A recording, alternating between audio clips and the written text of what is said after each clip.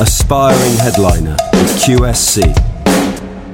Today we're welcoming Nashville-based award-winning singer-songwriter Tori Tullier onto the podcast, who's here today to talk about her debut EP, Baby Steps. So welcome along, Tori. Thanks so much for joining us today. How are you?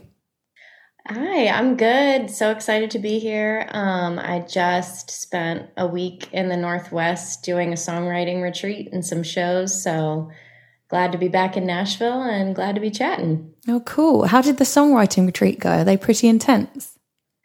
This one was good. It was 3 days of shows and then about 4 days of writing, and it was called Nashville in the Northwest. A friend of mine, Justin Klump, who also produced my EP, he brings Nashville writers out there, and we played at some wineries and just had a really great time. So it was fun. Oh, some wineries. That does sound good. Yeah. Wineries and songwriting is a good combo. Yeah. For me, just wineries and music, maybe not the songwriting, but it sounds like a great combination to me. Totally. Well, you're no stranger to songwriting. Obviously, I know that you've been writing for yourself and others for many years. So do you still find those songwriting camps and that whole concentrated session-based approach, effective for you?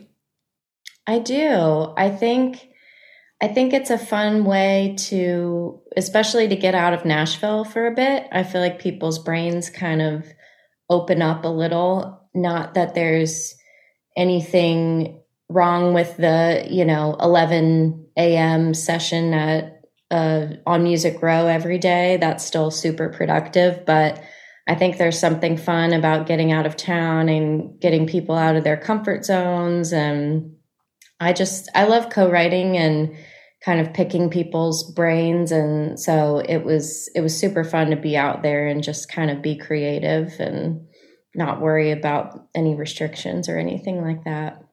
Absolutely. And were you doing these kind of things on Zoom over the pandemic, or did you just songwrite on your own during that time? I definitely did Zoom. And I think like everyone, it has its ups and downs. I think we proved it can work, which is awesome. And it allowed us to keep going and see people's faces and collaborate through a screen. But that being said, I feel like just being in the room with someone creatively, there's just something to that. And then also just with audio stuff, like if someone's playing guitar and singing at the same time on Zoom, it can be a little like, what's going on? But I definitely did the Zoom co-writing thing. And then I wrote a ton by myself because I lived by myself during that whole time and really, sequestered just like everyone else. And for me, it was kind of a good time to get back to basics and really dig into writing on my own again, which I always kept up, but in Nashville, it's sort of easy to get pulled into the co-writing machine of it all. So it was a good time for me to take a step back and kind of remember why I started writing songs in the first place, why I got into music. And so you're from Annapolis originally. So when was it that you moved to Nashville? I moved to Nashville in 2011, which was right after I graduated college. I went to the University of Miami, so Maryland, Miami, Nashville, which is kind of a weird triangle. But yeah, I was just I had done an internship in Nashville the summer before, and I interned at Warner Brothers in their A&R department. And it was just a really, really cool time to be here. It was the summer that The House That Built Me was the big song. And I fell in love with the magic of it, and honestly just didn't really know that it existed, that there was this whole ecosystem of songwriters and, trying to get outside songs to artists. And as soon as I found it, I was like, okay, that's where I need to be. Mm-hmm. I see. And let's take it back a bit before all the more recent music and stuff. So when you were a child and growing up, what kind of music were you around in, your household? What were you exposed to and sort of listening to at that time? All sorts of different stuff. My dad's a musician and my mom loves music, so music was definitely always a big part of our lives and was always, on when we were cooking dinner and all that. But definitely, James Taylor, Carole King, Burt Bacharach was probably that was like my favorite stuff when I was younger, just all those really classic songs. And then sort of as I grew up, I found my own things like, Ben Folds and people like that. But just, yeah, I feel like, James Taylor and Carole King, just that really, classic songwriter stuff that I just fell in love with. And what about, can you remember what was the first piece of music you bought with your own money?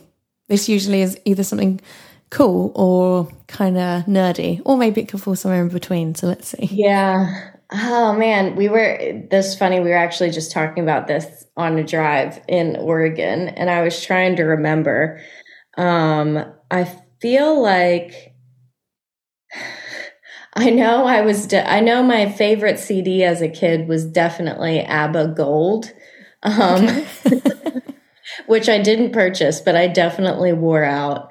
And then I feel like when I could buy something with my own money, I feel like it might have been like Vanessa Carlton's first album, the one with 1,000 Miles on it. I was a big fan of her, and that song, just from a piano player's perspective, I'd never heard anything that sounded like that, and I was like, oh my gosh, I need to own this. So, and then I'm sure there was Spice Girls and of course, all of that mixed in there. Absolutely. Oh yeah, we all had the Spice Girls. Those are the days. Our poor parents.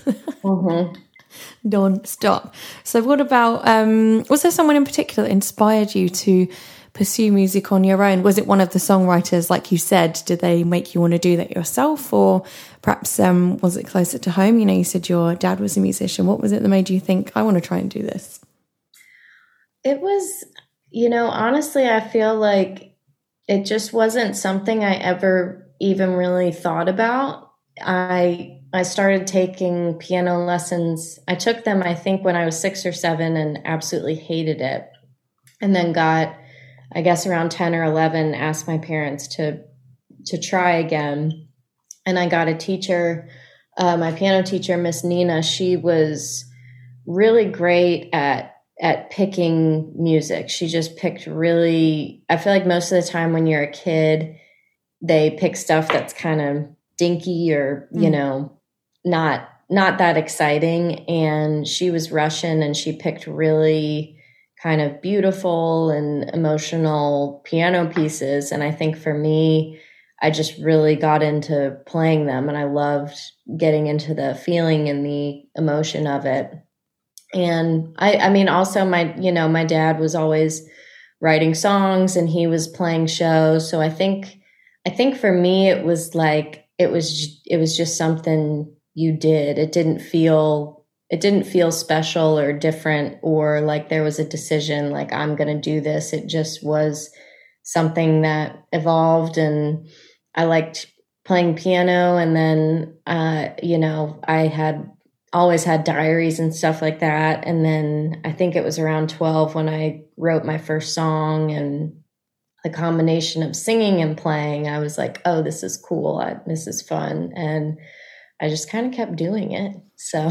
Okay. And here you are now. So can you remember your first song when you were 12?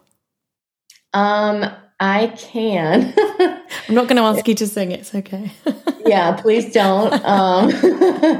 But it was a little jazzy. It had some like major seventh chords in it, I remember. And I think the lyrics were about like, it was like talking about a city or something like that. Lyrics back then, of course, were like, this sounds cool, put it in there. It doesn't really make any sense, but okay. But yeah, I think I was listening to a lot of like Norah Jones then as well. And so anything jazzy, I was like, that's really cool. That sounds neat. Oh, nice. Oh, I absolutely loved that Norah Jones first album. I'd forgotten about that. I can see that would be inspiring. Yeah. So beautiful. And I hope I'm saying this right. You're the recipient of is it the ASCAP Foundation Semi-Con Lyric Writing Award? Okay, cool, for Nicotine. So that is amazing. I've seen you're in really good company there as well. You know, John Mayer's won before. So how did it feel to win that and be amongst those kind of peers? And did you have any idea that you might win? Did you have a feeling that the song was special in that way? I had no clue, and I didn't even know that I was nominated or that it was a possibility. Those awards, they come up through like the ASCAP kind of through the staff there. And I had a representative at the time named Robert Philhart, and he was always just super supportive, really, really loved what I was doing, and he just tried to help in whatever way possible. And I knew Nicotine was a cool song because it was one of those that it fell out really quickly. I think I wrote it in like 45 minutes. And for me, when that happens, it's like something right is happening. And so I wrote it, and, you know, I think it was in another competition at NSAI that was like a voting thing, but I had no idea that Robert had kind of flown it up the flagpole or, you know, submitted it for this award. And so out of the blue, he just called me one day and said, "Hey, I submitted you for this thing and you actually won. And these are the other people that have won it. And you get to go to New York for an award ceremony, and, you know, congrats." And I was like, what? This is amazing. And it's incredible.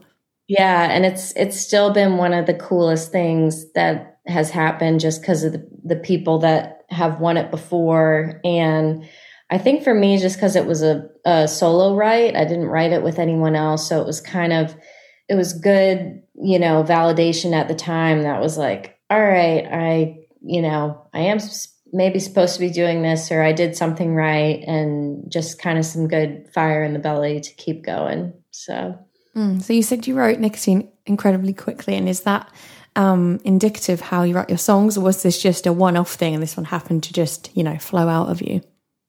It's different every time. Some songs for me go really, really quick, and for me, normally it's a good sign that there's something good happening. Songbird was like that off my EP that I just put out.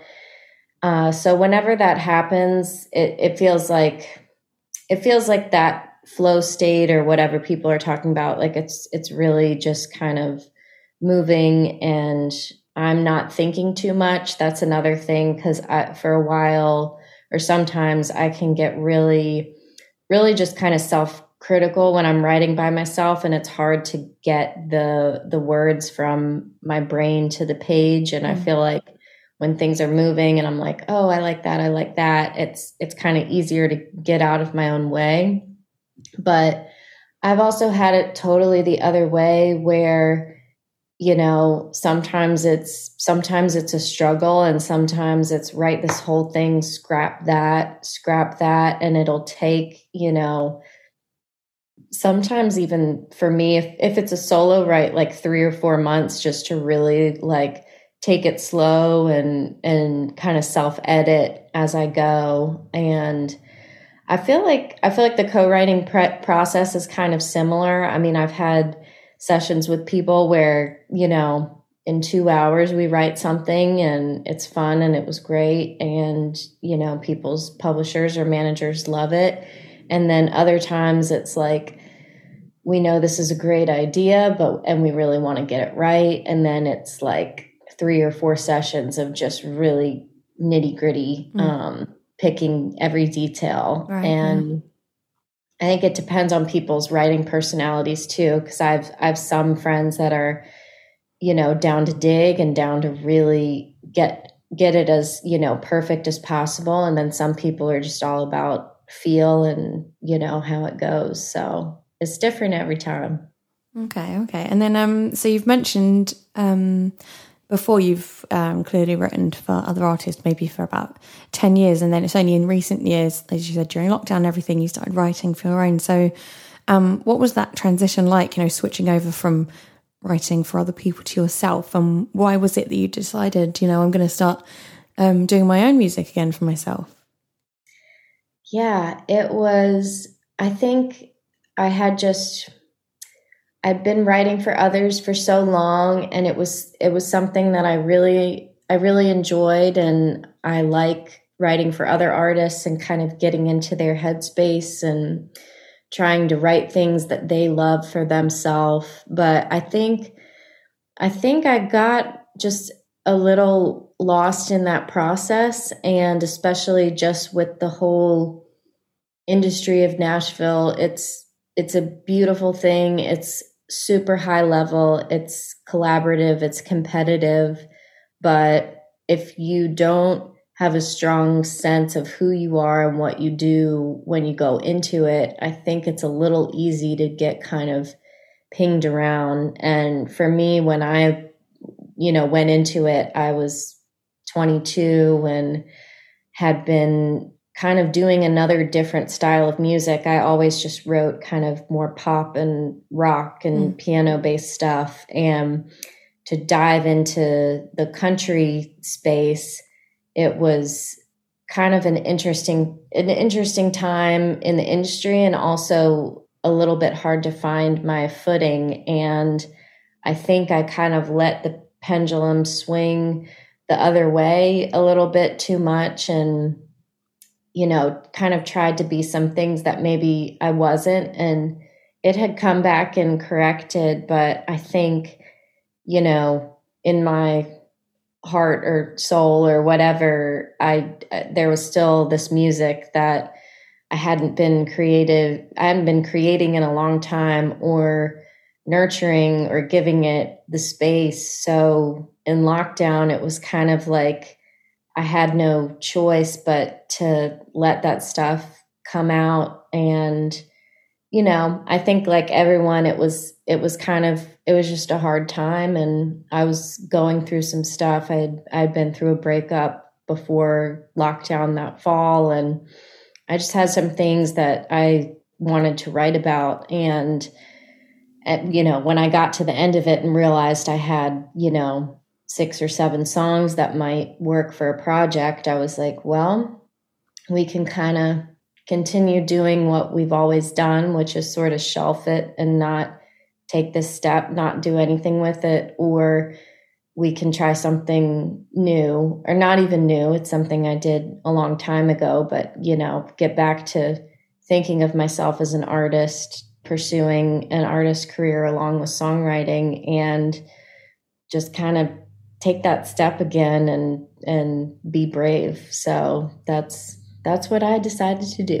Okay, fantastic. Well, it certainly sounds like, what's inspired your songwriting has changed over the years, which I guess it probably would for anyone over, let's say, a 10-year period. Did it come easy to you to kind of switch that side of yourself back on and concentrate on writing for yourself, and what you sort of picked from in terms of inspiration there?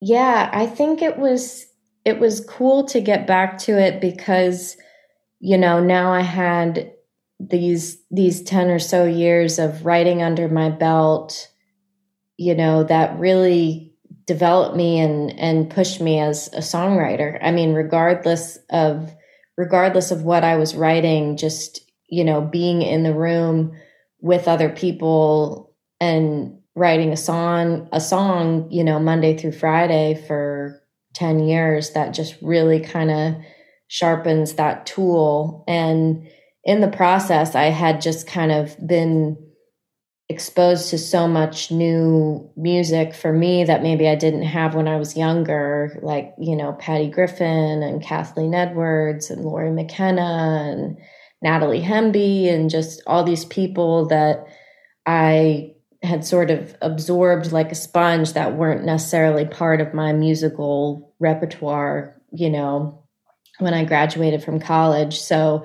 when I stepped back to it, it was kind of like I had more tools, and I had, more life experiences and just a wider palette of music that I liked. And I don't know, I just kind of went for it. And, maybe similar to when I was a kid, I kind of didn't really think about it too much. Like in the beginning, I was just kind of writing songs at home, and it was like, oh, I like this one. Oh, this one kind of goes with that one. Oh, this one also goes with those. And then out of nowhere, it was like, oh, this might be an EP. Okay, what does that mean? So then it was like, all right, I think we are going to do this. So yeah. Amazing. So now obviously you've got yourself in this position, you've got your debut EP, Baby Steps, which is out now. So this makes sense now that you've said about, the heartbreak and stuff. It takes the listener on a journey, doesn't it, through, this tough period through to redemption. And was that always the aim, sort of travel through a journey listening to these tracks? Or was this a natural evolution when you put all the songs together? I would say it was probably pretty natural. Things I Won't Forget was kind of the first song that I wrote, and it's really a descriptive, take and dive into that initial heartbreak. And then from there, I feel like it kind of ebbs and flows, and, sort of like the lockdown time, it was like, you feel a little better, then maybe, you take a little dive, then, it's an ebb and flow, and that theme of that is definitely present on it. But then I think there was also like songs like Songbird. It was just like, talking about more career stuff and, my life journey and purpose and how to keep going. And, then to me, you get to the end of it, and Baby Steps is kind of this like resolution and sort of a pause to say like, okay, just take it slow. And I don't think it was super purposeful. It wasn't like I looked at it and said, all right, I need this. Oh, now we need this. And this is kind of how this goes. And it was more just kind of getting to the end of it and realizing like, oh, all these songs happen and they kind of have an arc. And so yeah, I love how it came out, but it was definitely not intentional. Okay. And do you have a personal favorite track on the album or something on the EP, sorry, that or something that really means something to you in particular?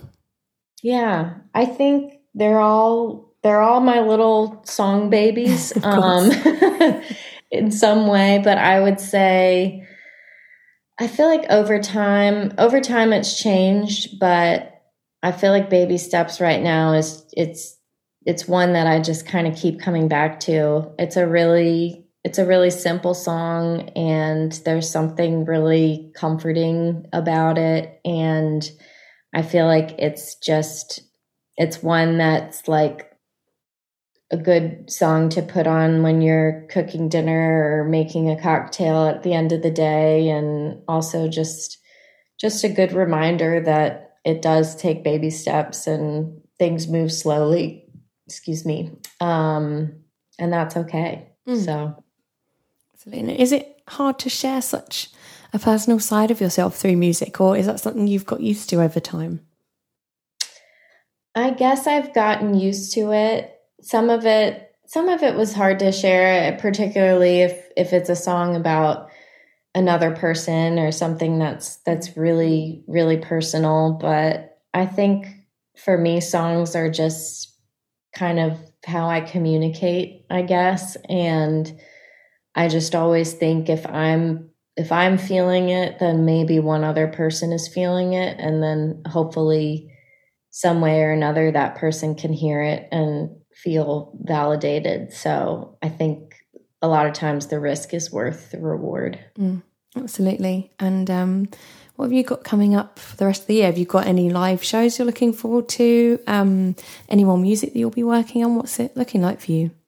Yeah, this past week in Oregon was awesome. And I've got I've got a show at the Bluebird coming up towards the end of the month, which I'm really excited about. And then I just got added to the Annapolis Songwriters Festival, which is in my hometown, which is going to be awesome. There's tons of great songwriters coming, which will be fun because I think there's like multiple stages, multiple days. So that one will be really great. And yeah, I've got some acoustic versions of songs from the EP coming out. So I'm looking forward to getting those out there. And yeah, my mind's kind of percolating on the next project and what that looks like.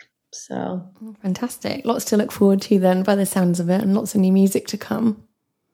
Yes. Fabulous. Yes, I hope so. Yes. Your fans hope so too, I'm sure. Oh, that's great. All right then, Tori, thank you so much for joining us today. It's been such a pleasure to talk to you and find out about you and your music and your inspiration and everything. So thank you so much. Yes, thank you. You're very welcome. Headliner Radio, supporting the creative community.